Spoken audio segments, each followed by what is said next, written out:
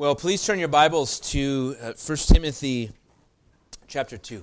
1 Timothy chapter 2. We continue in our study of the first letter that Paul wrote to Timothy. And we sort of turn a page here in the book as Paul came out from the beginning charging Timothy to address some men in the church that were teaching that was contrary to sound doctrine, and he sort of identified some of the characteristics of their teaching, and then Paul went on to express what the real gospel is and what the real gospel does, right? That it saves even the chief of sinners, as Paul said.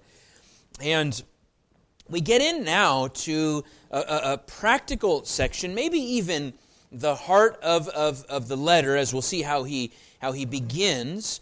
But this section, as we've seen, this book is largely about the purity of doctrine in the church and purity of practice.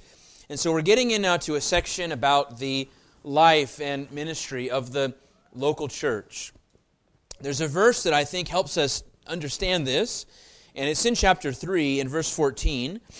And he says, "I hope to come to you soon, but I am writing these things to you so that if I delay, you may know how one ought to behave in the household of God, which is the church of the living God, a pillar and buttress of the truth."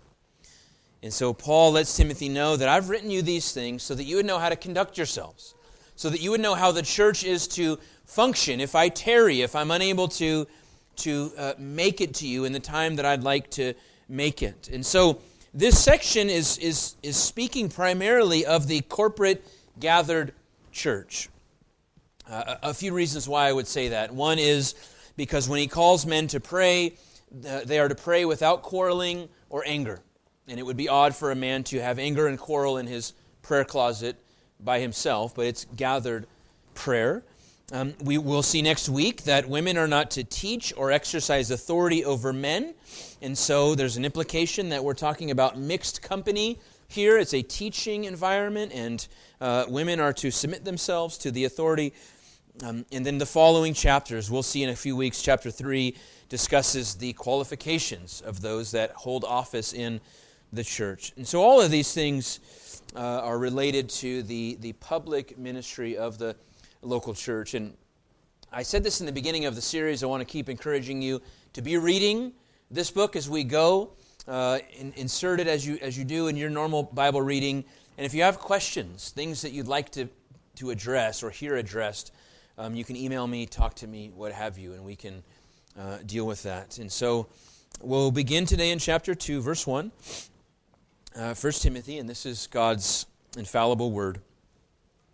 "First of all, then, I urge that supplications, prayers, intercessions, and thanksgivings be made for all people, for kings and all who are in high positions, that we may lead a peaceful and quiet life, godly and dignified in every way. This is good, and it is pleasing in the sight of," I lost my place, "God our Savior, who desires all people to be saved and to come to the knowledge of the truth. For there is one God, and there is one mediator between God and men, the man, Christ Jesus, who gave himself as a ransom for all, which is the testimony given at the proper time. For this I was appointed a preacher and an apostle. I am telling the truth, I am not lying, a teacher of the Gentiles in faith and truth. I desire that in every place the men should pray, lifting holy hands without anger or quarreling." May God bless today the reading and preaching of His Word. Let's pray. Father, we do come now in your presence before you to the preaching of your Word. And God, I recognize that this is a fool's errand apart from the power and presence of your Spirit at work here today. And so we ask for an abundance of the working of your Spirit, God, through the preacher, but also through all of our souls, in our ears and hearts and minds, that we would hear, that we would receive your word with joy and gladness in whatever way you deliver it to us. Whatever we need to hear today, God, would we hear that word, and would you work in us that which is pleasing in your sight? I pray that you might be even pleased to save today, to save souls through the gospel. And we pray this in Jesus' name. Amen. Well, it seems to me, and maybe this is just my observation, but it seems to me that prayer is an oft neglected practice for Christians. It's that thing that we must do if we want to see any fruit, any spiritual vitality, any production, if you will, from our ministry, any change in our lives, and any change in those around us that we desire to minister to. But with that in mind, it seems like it's the one thing that we so often fail to do. The thing that we sort of put on the back burner and give little attention to. I think maybe one reason for that is because usually we don't see immediate visible results in prayer. When we want to minister, we go out and we do something and we're active and we engage. But prayer is, it feels like a passive act. We speak and we hope that God responds favorably to our prayers. And as Paul begins this section on the ministry of the church, I think it's not incidental that he begins with prayer. He begins with the ministry of prayer. And so I've called this message today a call to prayer.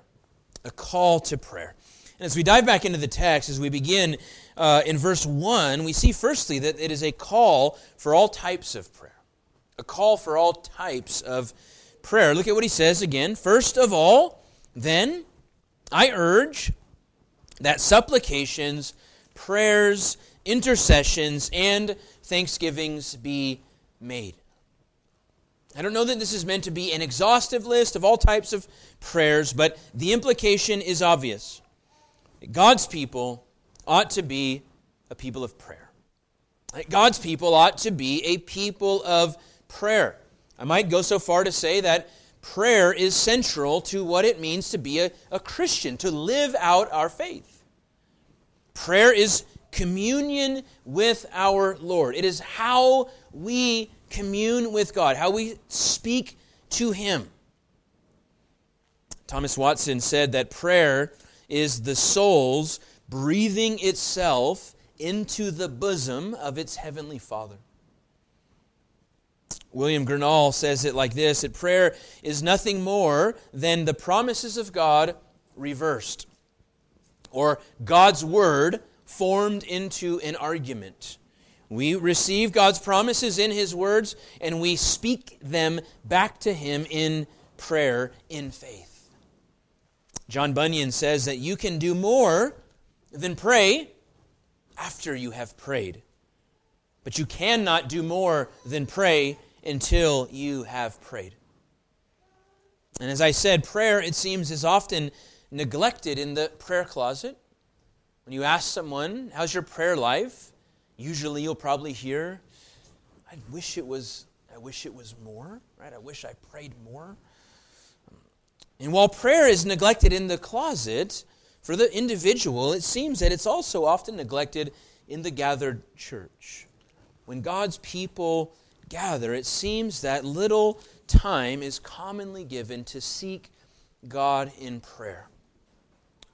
I was given in a class one time a model of a class, and I'm not looking to poke fun here, but it was an order of service broken down from a church that was faithful and vibrant, and they broke the order of service down for newer pastors minute by minute. So you saw exactly how they ran their service, and there was a block of 2 minutes set aside for prayer. In the entire service, as God's people gather, 2 minutes. And again, I don't mean to poke fun, but I think that's a picture of how we view sometimes prayer, especially in a corporate gathering of God's people. And when we neglect prayer in the closet, and we neglect prayer in the corporate gathering, that says something, I think, about how we view prayer, what we think about the need and necessity of prayer. And so Paul exhorts Timothy and thus the church, and notice this is a letter not just for Timothy. You caught what he said there towards the end. He said, I'm a preacher and an apostle. I'm telling the truth. I am not lying. Now, Paul and Timothy had labored alongside one another. I don't think that was for Timothy, as if Timothy didn't trust that Paul was an apostle. But this letter is to be passed out. It is not just a letter for the church at Ephesus and their little time period, but as he read, it is how we are to conduct ourselves in the church of the living God throughout history. And so he exhorts all types of prayers. And I don't know that we want to dogmatically define these completely distinctly, but when we think about prayer, prayer's a mystery, isn't it? The sovereign God of the universe is at work in people's lives, whether drawing them to, in convicting them to be saved or sanctifying Christians, and he calls us to somehow engage in that work with him through prayer. And we pray and God acts. Things happen, right? God includes us in that work. But as much as we think about prayer as an external thing where we are hoping for God to work outside of us, I think just as much, and maybe sometimes more, prayer is something that works here. Prayer does work in the soul, right, as we pray. So let's look at this list briefly. He says we are to pray prayers of supplication. Prayers of supplication. That is, we pray that God would supply our needs.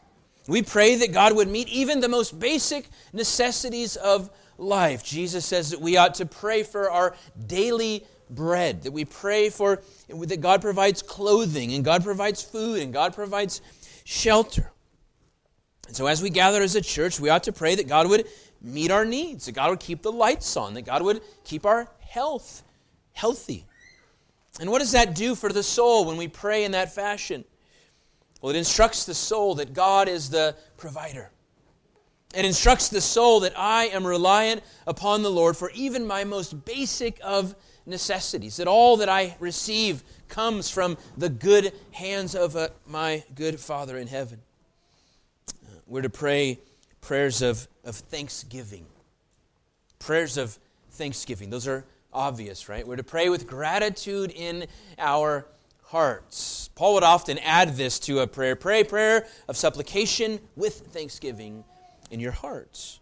And so we pray to God with thankfulness. And the amazing reality for Christians is that whatever you've gone through, whatever life has dealt to you, however awful things have gotten at one time or are today, if you have Christ, you have everything. You have everything that you could ever ask for in Him.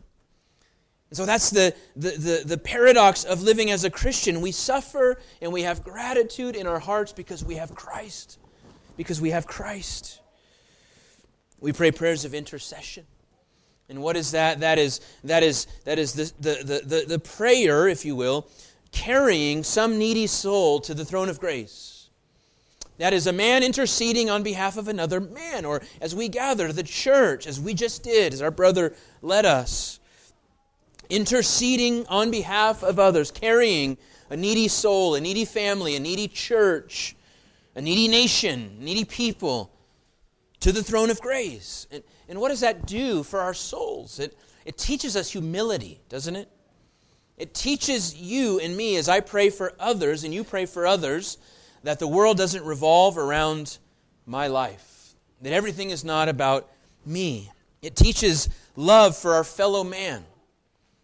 You know, when you exercise prayer for someone that is an enemy, someone that is hostile towards you, someone that frustrates you, it has a way of helping us see that they're not that different than we are. Their sin looks different, their struggles look different, but they share the same fallen, cursed condition that we share. We make it a point every week to pray for other churches and other ministries. And why is that? It's because we recognize that the kingdom of God is not exclusive to First Baptist Church here in Phoenix. We rejoice if God is pleased to bring revival down the street at another faithful church. We find joy in that. We pray to that end.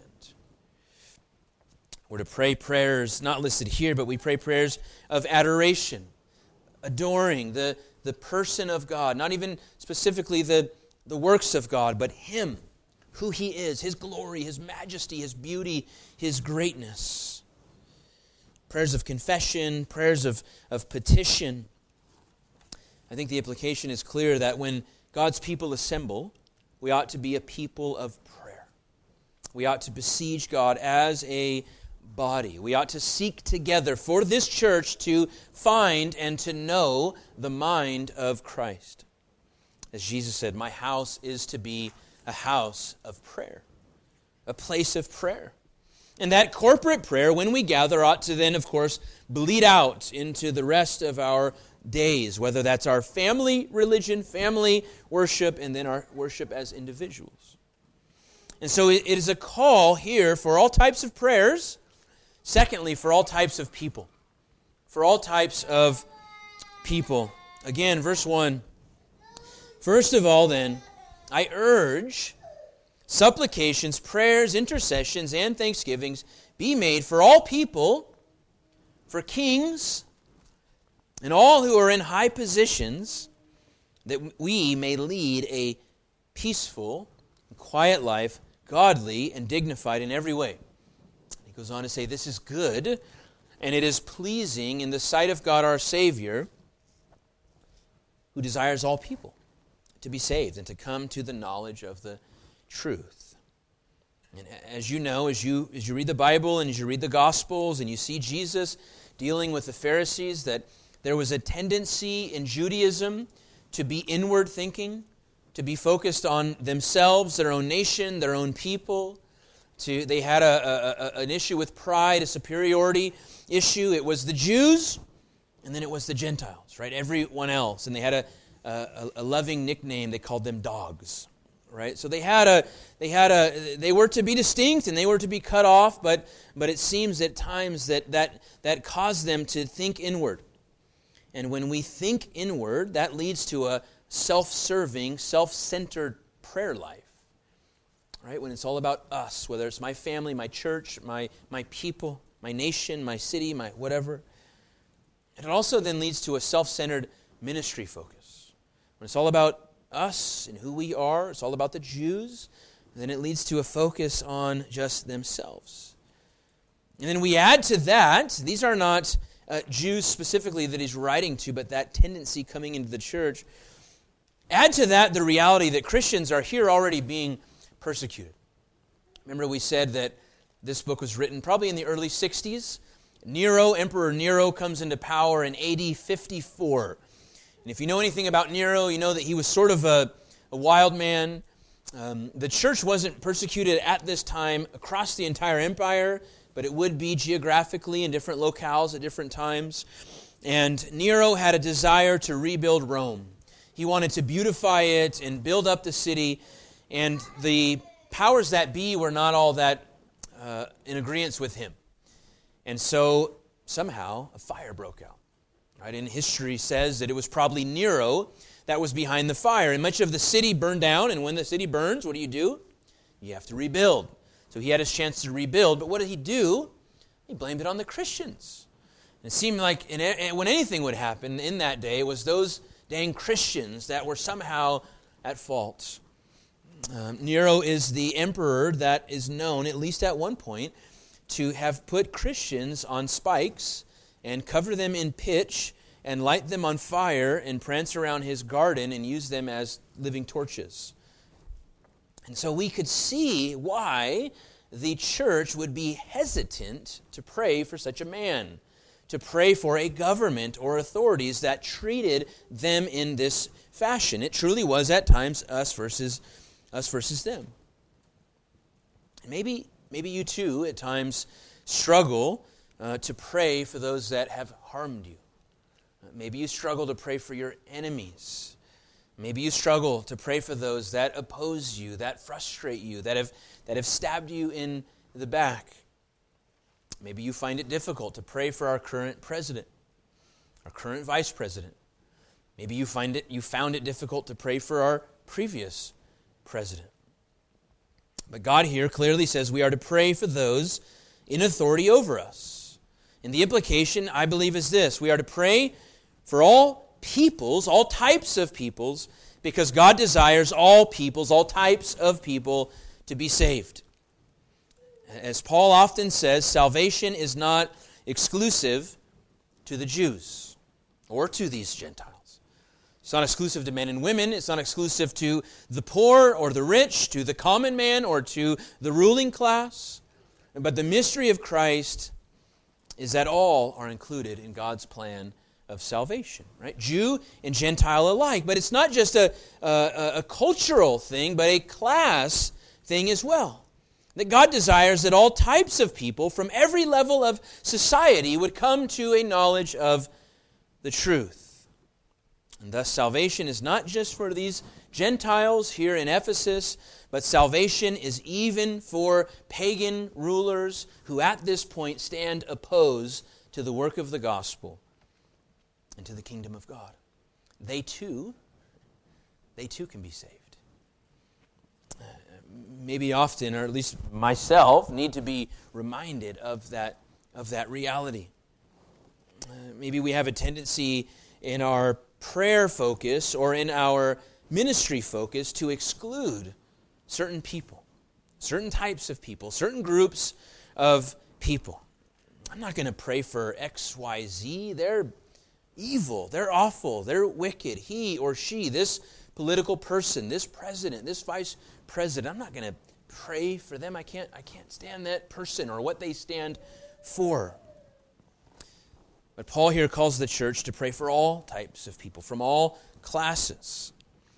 As I mentioned in the beginning, this Saturday we'll be reaching out at the Medford Pride event. And I'll just acknowledge that I have what I hope is a righteous anger and even hatred for the LGBTQ movement, for what it stands for. I believe it's an affront to God's good design. It boasts in that which God calls an abomination. It celebrates things that damn souls to hell, literally. And I believe it is devastating our young people. This generation is being devastated by this ideology. But those in the movement are image bearers, made in the image of God. They are very often broken people that are trying to find themselves, that have latched on to this identity, and the bonus is that they can act out in all of their sexual perversion, and they'll be celebrated for it. And I'll just be candid, that the flesh wants to exclude that sort of people from a ministry focus. It is not the desire of our hearts necessarily to go and spend time with a crowd that will say and celebrate the things that they will say and celebrate. But the reality is this, beloved, for many of you here, someone was bold to come to you when you didn't want anything to do with Jesus. Someone was willing to come to you. They didn't wait for you to ask them, can you explain to me the gospel? I want to be saved. Praise God if that happened to you. It rarely happens, right? People don't come and ask us that question. Someone was bold to come to you and say, friend, I know that you don't care about God, but you need God. Your soul is perishing, and if you stay on this path, you will be damned forever. Someone was bold to drag you to church all those years when you wanted to stay home and sit back and sleep in or watch football or whatever it was.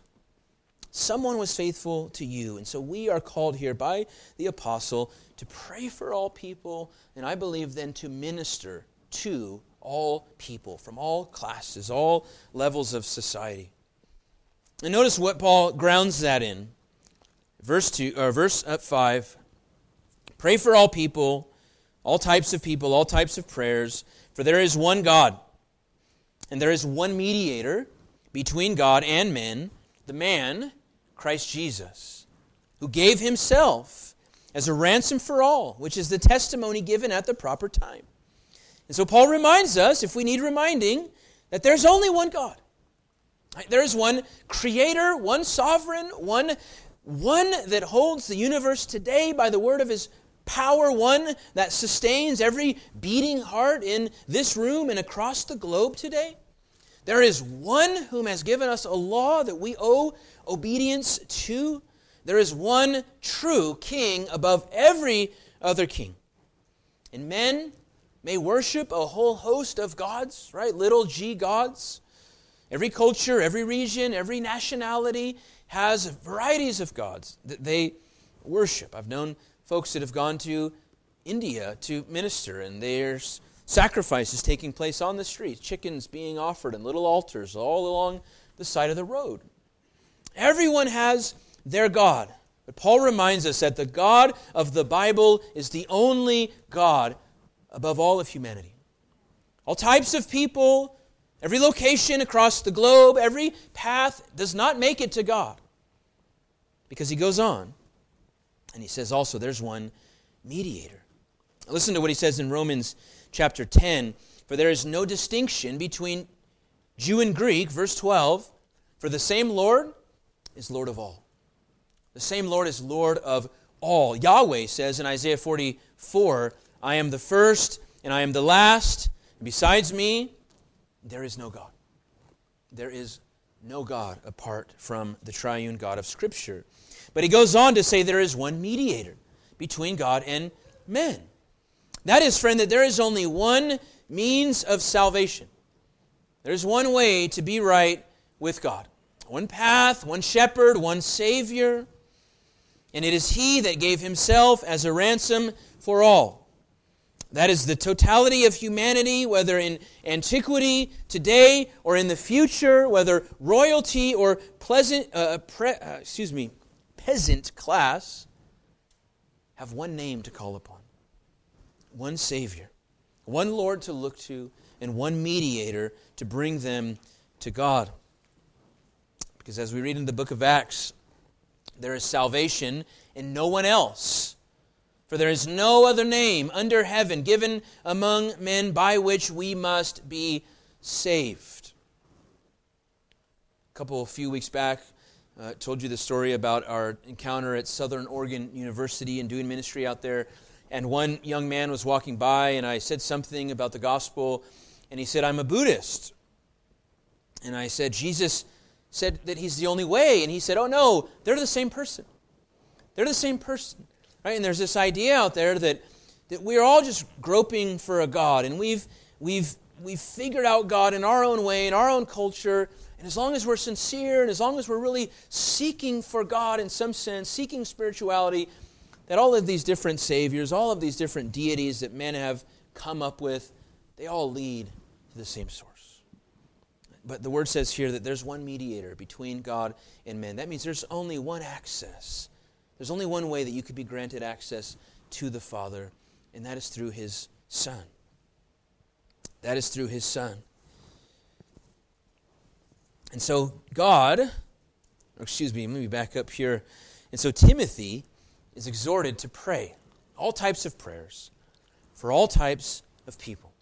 Those that he loves, those that he gets along with, those that he ministers with, those that are friendly to him, and those that do him harm, those that stand opposed to everything that he is about. Because all have sinned. All have broken the law of God. All are fallen. All are cursed. And all need a Savior. And Christ Jesus is the only way for any man in this world. And the reality, friend, is that remains true to this day.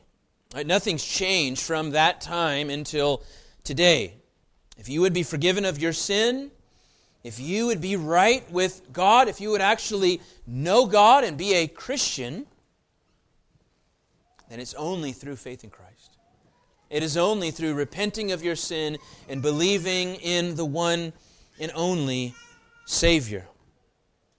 And the Bible says that if you've done that, if you've believed, then you will bear fruit. Right? Your life will be transformed. It will be changed. You'll be given a new heart, new desires, new affections. And so we pray for all types of people, all types of prayers. And what is the reason behind that? Verse 2 again, that we may lead a peaceful and quiet life, godly and dignified in every way. A peaceful and quiet life, godly and dignified in every way. Now remember, this is prayer in the context of the corporate gathering of the church primarily. And so we're to pray for those that rule over us. And he says the aim, then, is a peaceful, quiet life, godly and dignified. So what is he saying here? I honestly think we can misunderstand this verse if we let it stand on its own. So is he saying that our goal for praying for the authorities is so that we can have a quiet existence where we bother no one and no one bothers us?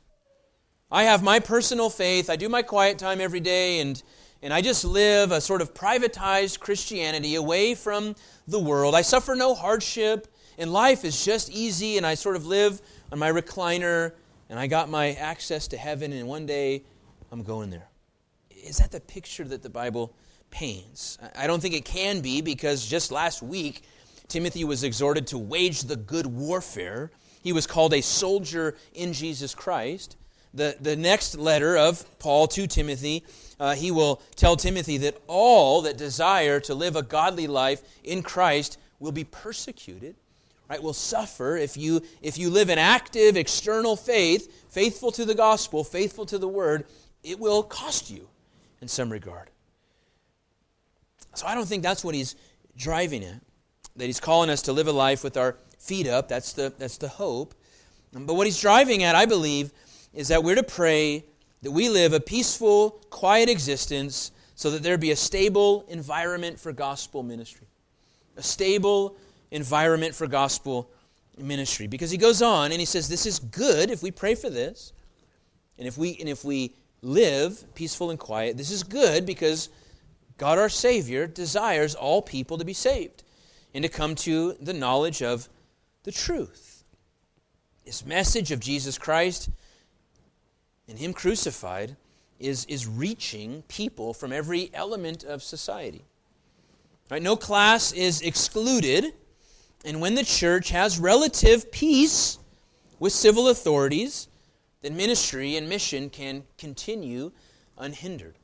Now I know that oftentimes persecution is a spark that grows the church, and I know also that when the church has so much peace and so much ease like we've had in this country, it often becomes watered down because people are in the church that have no business being there because it costs them nothing to name the name of Christ.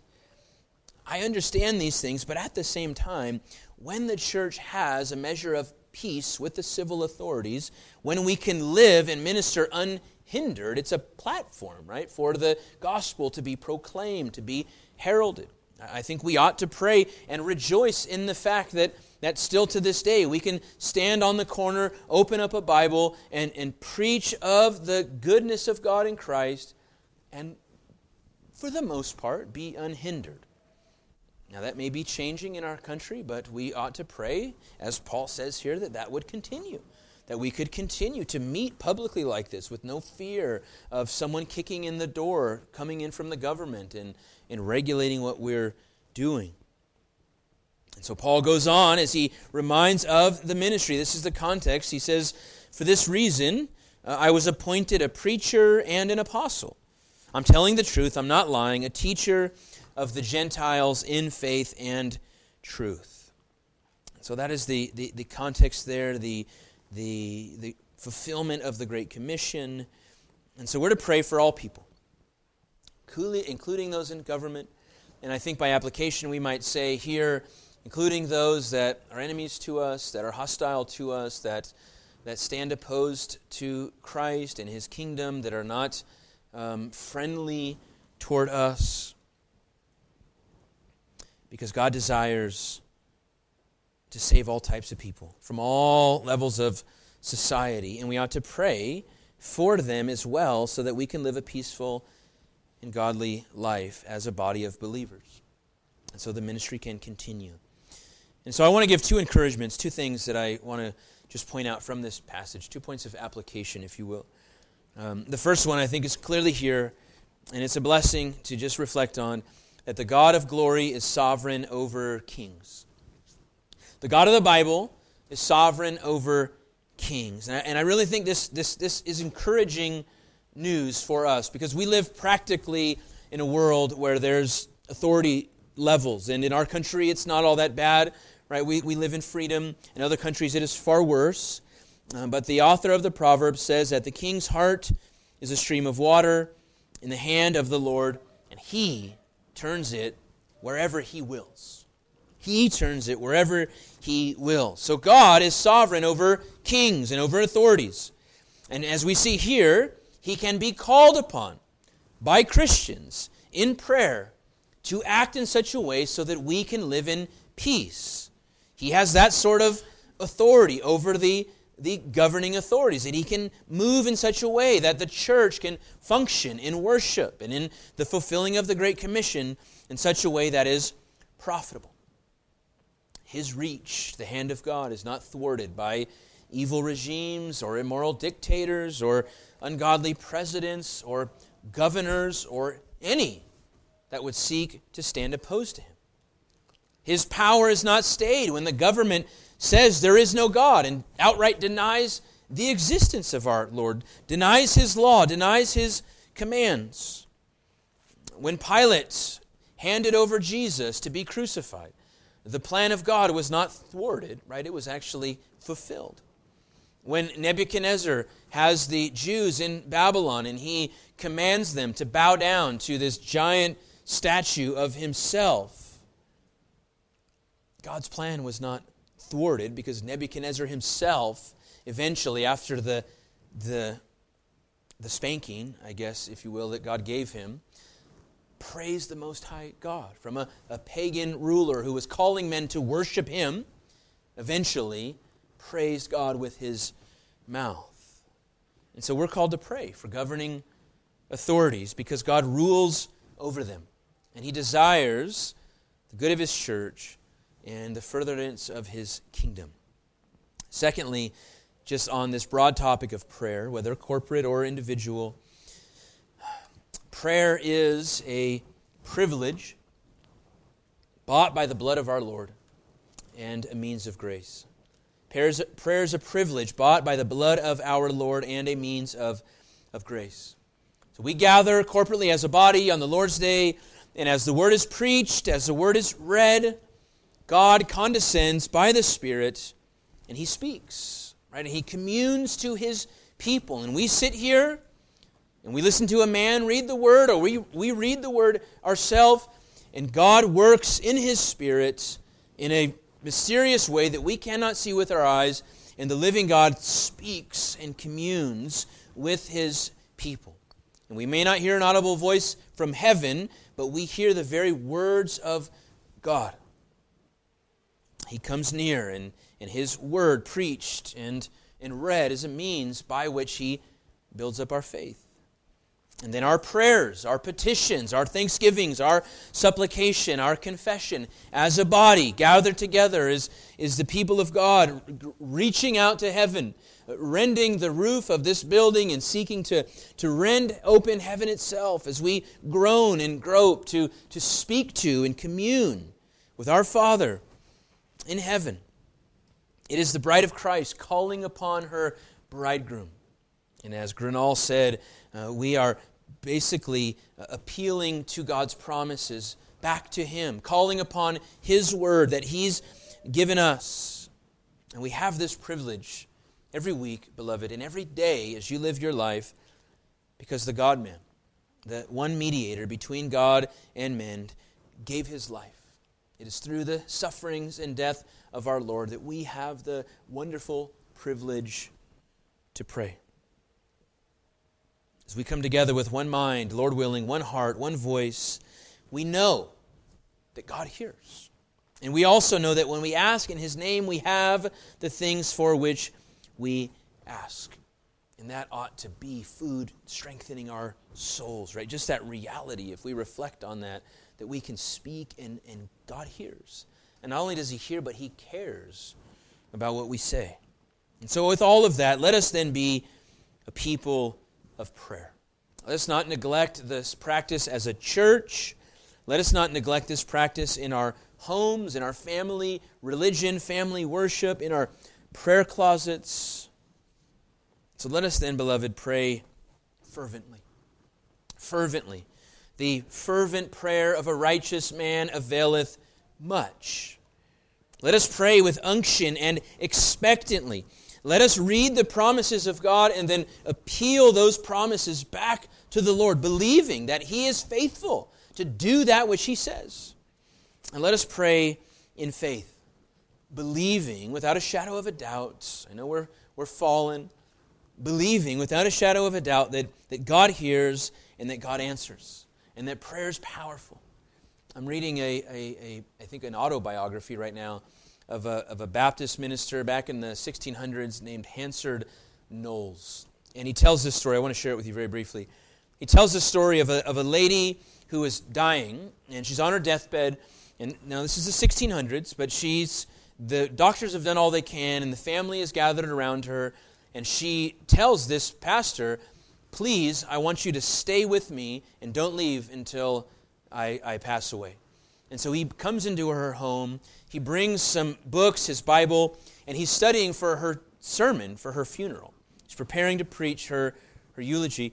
And so she's in the room, and she's been in there for 4 days. She hasn't eaten, she hasn't spoken, she hasn't moved, and everyone's just waiting for that hour to strike.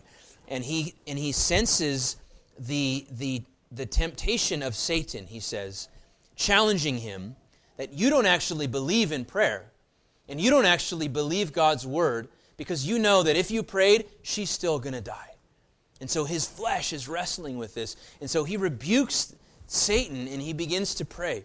And he goes into her room, and he locks the door behind him, and he gets on his knees, and he appeals earnestly to God, and he pleads, and she begins to move and become active. And then he's tempted again, and the enemy is saying, she's dying, you fool. She's not coming to life. These are the throes of death. She'll be gone soon. Your prayer doesn't mean anything. And so he prays, and he pleads, and she sits up. And she says, I am well. God has heard your prayers. And she calls the family, and she takes food, and she gets up and walks on a cane, and she's revived. And he says, I did nothing, but I prayed, believing that God would act, and God showed up in that moment, because a man prayed fervently in prayer, believing that God would act, and God showed Himself faithful. And beloved, let us lastly pray as one. When we pray together, I know it's distracting at times, it's difficult sometimes when someone else is praying to really be focused, but when we pray as a body, may God in heaven hear one voice.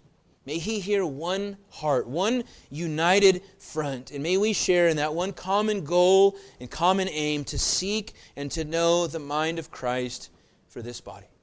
And so we're called to pray all types of prayers for all types of people, because God is pleased and does save even those that we think He would never save, or that we might not even in the depths of our heart want Him to save. But God is faithful. Let us pray. Father, we do thank You. We do thank You that You've given us the gift of prayer, that our relationship with You is not something that is broken and distant. It is not something that is severed from actual communion, but You speak to Your church through Your word, and You give us the joy and privilege of speaking back to You. So Lord, help us as a body see the great necessity of prayer, that we can't seek to minister, to do anything, to see any fruit, unless we know that You're in it, and unless we've appealed to You. And so we do that now, God. I thank You for my brother as he led us in prayer, and I just echo those prayers, God. Have Your way in our lives. Bless the rest of this day as we seek to find a holy rest in Christ, and we pray that in Jesus' name. Amen.